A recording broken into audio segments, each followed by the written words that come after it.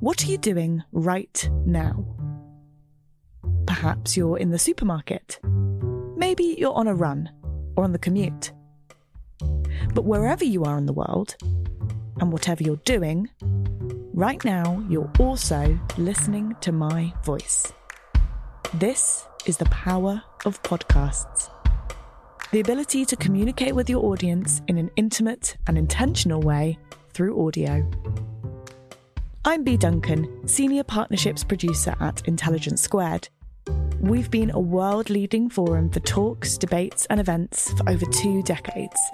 And we also use our cutting-edge curation, creativity and editorial expertise to elevate your brand to new audiences with podcasting. Intrigued?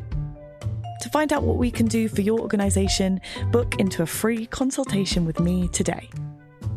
Find out more by going to www.intelligencesquared.com/partnerships.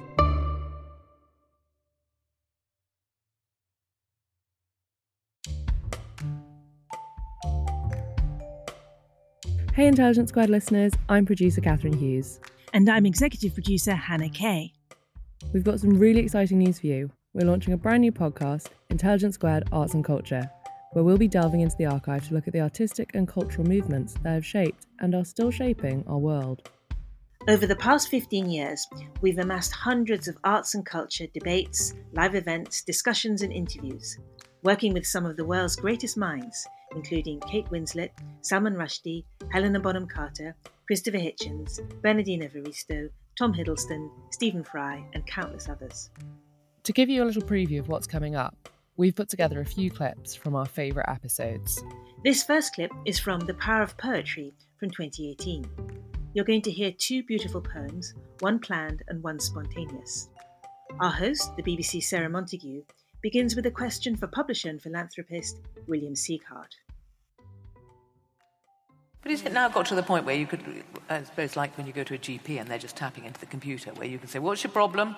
And then you can, Well, yes and no. I mean, it's certainly true that when I'm doing a pharmacy, I think the analogy would be the GP who says actually most people suffer from the same problems. You know, they'll have some obscure illnesses coming their way. But my GP, it's antibiotics, whatever, so I suppose that's probably not. But so there's an element of that. But every once in a while, I'm confounded because someone walks in. I got an email today from someone who said, my father always wanted me to be a boy, and I'm not, and I never will be, and I'm 54 and I'm still suffering. Can you send me a poem for that? And I'm still puzzling. So if anyone has any thoughts, yeah. Well, there's a really good poem about being different that I just came across. Just called Bedazzled, I think it is. I have to remember who, I think Reder is her surname, R-E-D-E-R. Yeah. And that's just made me burst into tears. It was about if you're mocking people who are different, about the boy who wants to wear a dress, about the person who doesn't fit into their own skin, then you should hope to have so much bravery in your heart as they do. Yes. You know, and it's really, Perfect. really good. Perfect. Is it Okay, called, we'll write did that you down. say Bedazzled? And I is think it by it's- Anna Andrews? No, it's not. I think I can. I tell you what. We'll if find I it. can We'll borrow find your it. phone while you, Yeah. I'll find it. There you go. I was only using it for Yes. the time. But actually, I put in the back of the book a little email address, so saying if there are any poems that you recommend to help people, send them my way. Okay, well, let's hear now. I think this is a poem that you're going to Oh, read. is it Golden Retrievals? Yeah, Are we there? Yes, Yeah. I love this poem. I really do. Well, in 2007, I had a complete breakdown. And it was 50-50 whether I'd be here, but obviously I am. And when I was recovering, I had no language of my own, and it's the first time language has ever left me. And it was very frightening. And so what I did was, I didn't know William then, but I was really doing what William prescribes, in that the only way that I could stop the crazy voices that were in my head was by reading poetry. And I used to read it out loud in front of the bathroom mirror. And as I read, the strong, sane voice of the poem would be enough to silence the destructive, obsessive voices that were in my head. And I could see the panic disappear from my face. If you ever read poetry in front of the mirror, you do see the change in yourself, the physiognomy, the physicality of poetry. Look, these guys know it better than me. The whole thing about having these lines, somehow it's in your being, isn't it? And lying in bed recovering, I was reading a memoir by Mark Doty called Dog Years, which is about living with dogs, living with loss. But nothing is ever just about living with dogs, is it? So this is Golden Retrievals by Mark Doty. Fetch. Balls and sticks capture my attention seconds at a time. Catch? I don't think so. Bunny, tumbling leaf, a squirrel who's, oh joy, actually scared. Sniff the wind, then I'm off again. Muck, pond, ditch, residue of any thrillingly dead thing. And you, either you're sunk in the past, half of our walk, thinking of what you never can bring back, or else you're off in some fog concerning tomorrow. Is that what you call it? My work, to unsnare time's warp and woof, retrieving my haze-headed friend, you. This shining bark, a Zen master's bronzy gong, calls you, here, entirely, now, bow wow, bow wow, bow wow.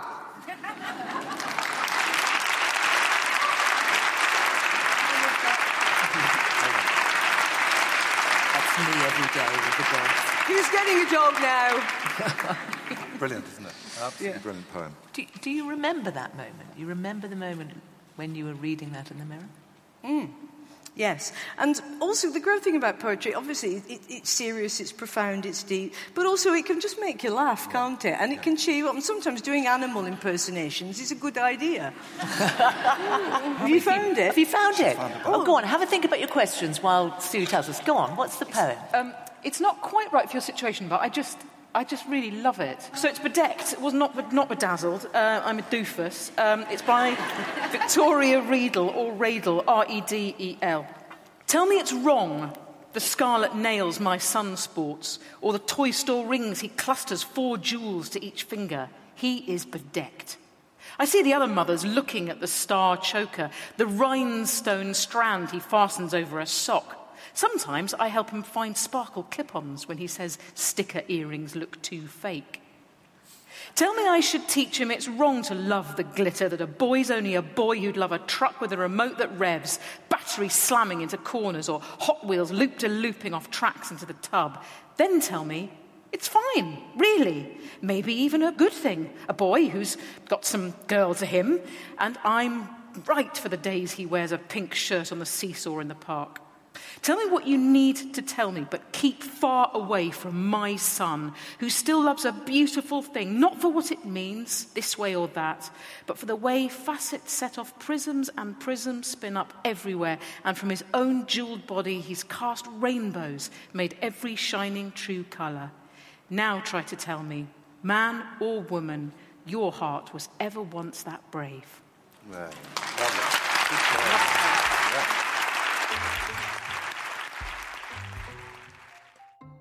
That was The Power of Poetry, recorded in London in 2018.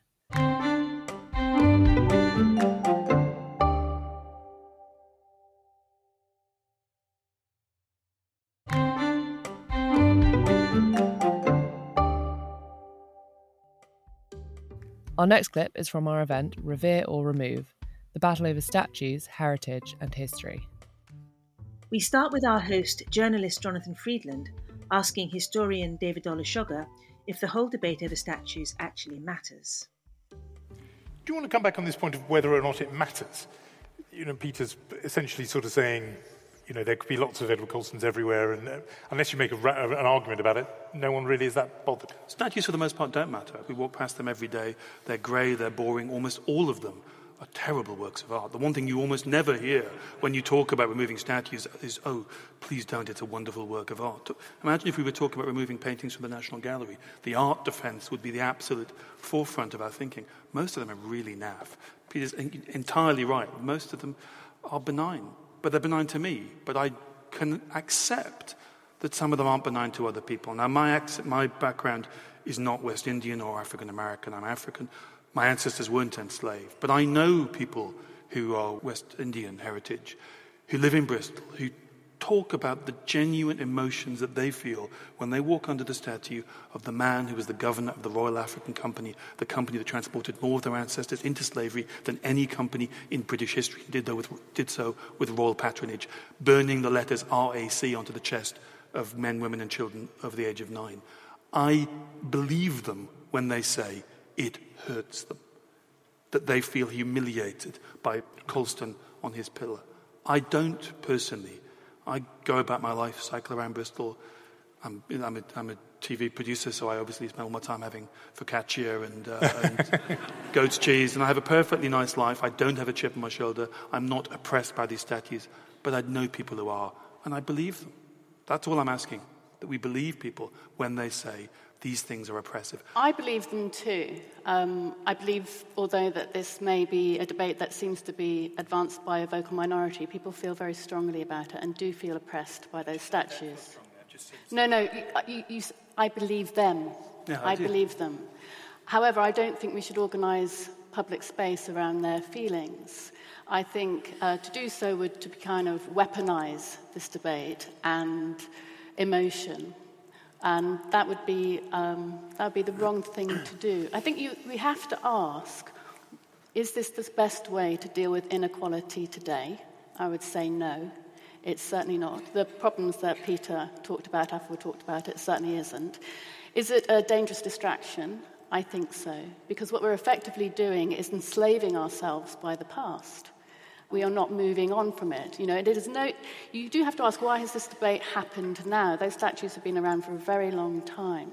And I think it has come in a context where the past has become almost like the solution to contemporary problems. Most of the statues were contested at the time. Many of them were contested when they were put up. It's not true that this is suddenly a manifestation of liberal political correctness. That's just not true. These statues were contested throughout the time. Let's remember that the first Rhodes Must Fall campaign was in the 1950s, and it was white Boer students who wanted Rhodes removed because of the Second Boer War. It's just not true. It's historically untrue to say that this is a modern, contemporary, frivolous debate. It's as old as statues. That's why they topple. That's why they fall. And it's part of the process Peter's talking about, that statues inevitably fall, they fall out of favour or they fall apart. This debate is part of that process. It's not some sort of anomaly or some sort of artificial situation created by a bunch of Guardian journalists. And so just to inform this bit of the conversation, why don't you, because I know you've written about this, say something about the context in the United States about these Confederate generals on horseback often, which people assume were built in the Civil War and therefore we mustn't take them down because the Civil War is a big part of American history. The history of their construction is slightly different. Can you just fill people in? This is another myth. We presume these statues are much older than they were. We almost always presume, because they're meant to look old, and they weather and they look grey and awful very quickly. We presume they're old. Most of the statues of the Civil War, which was 61 to 65, were not put up in 1866, when people were, the wounded and the veterans were still alive. There's a great burst of statues being put up around the time of 1919, at the end of the First World War. Around the same time, 21 African-American soldiers were lynched for wearing their uniforms in public, having got back from the Western Front. These statues were put up then because there was a moment when there was hope for black rights, for black voting rights. And these statues were imposed on the South, on majority black towns, as a way of saying, you stay in your place. These statues have a function. The function is not to remember the Civil War. It is to intimidate black Americans. And the second burst is in the 1960s, when civil rights began. So some of these statues are actually younger than the people defending them, rallying around with Confederate flags around their plinth saying, this is my history. They're younger than you are. They're not your history. You're your history. That was Revere or Remove, recorded in London in 2018. To end on a high, our last clip is a funny one from our event, Satire in an Age of Absurdity. We're going to hear Armando Iannucci, Jess Phillips and Jan Ravens discuss the boundaries of satire and what happens when satire becomes reality. Here's our host, writer and broadcaster, Samira Ahmed. Do you treat male and female public figures slightly differently? And are there, even if they're unspoken rules? I think I did have to call out sometimes the scripts for Theresa May. I would sort of say, well, that's actually not her, that's misogyny.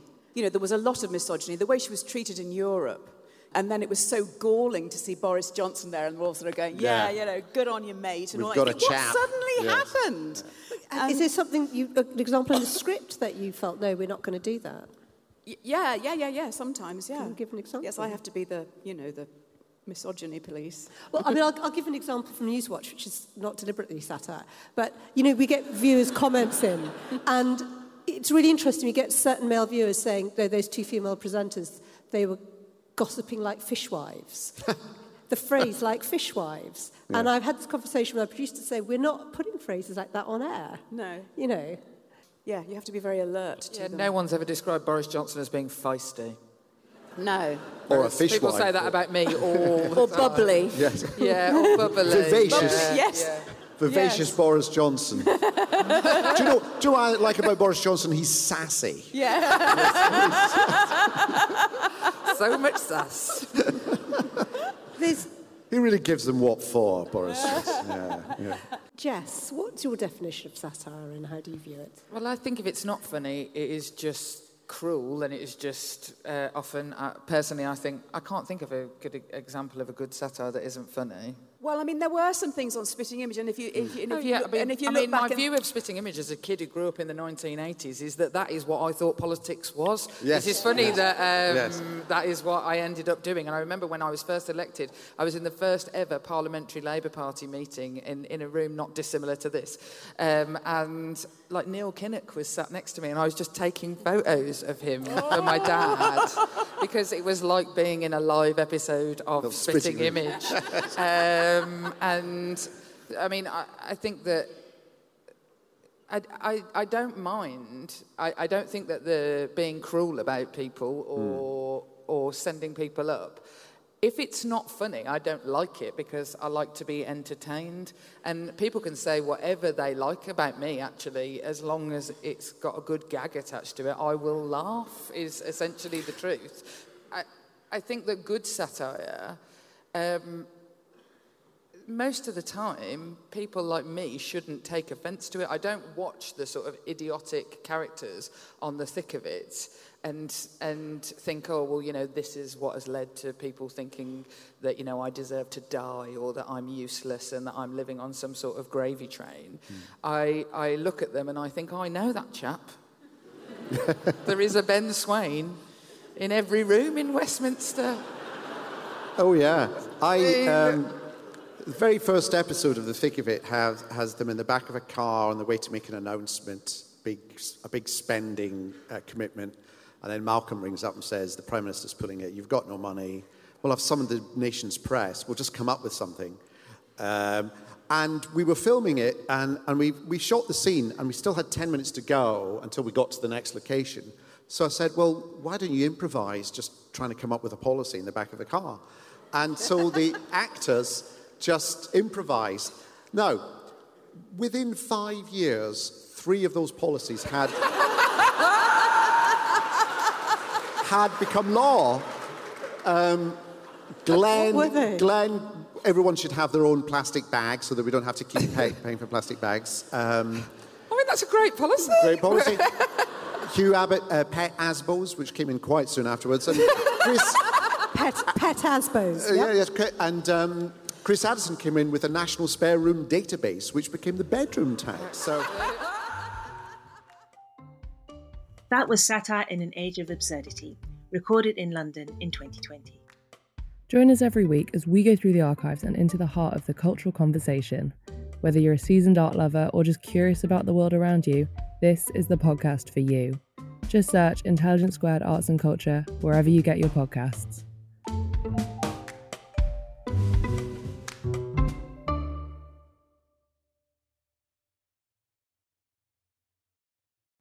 What are you doing right now? Perhaps you're in the supermarket. Maybe you're on a run or on the commute.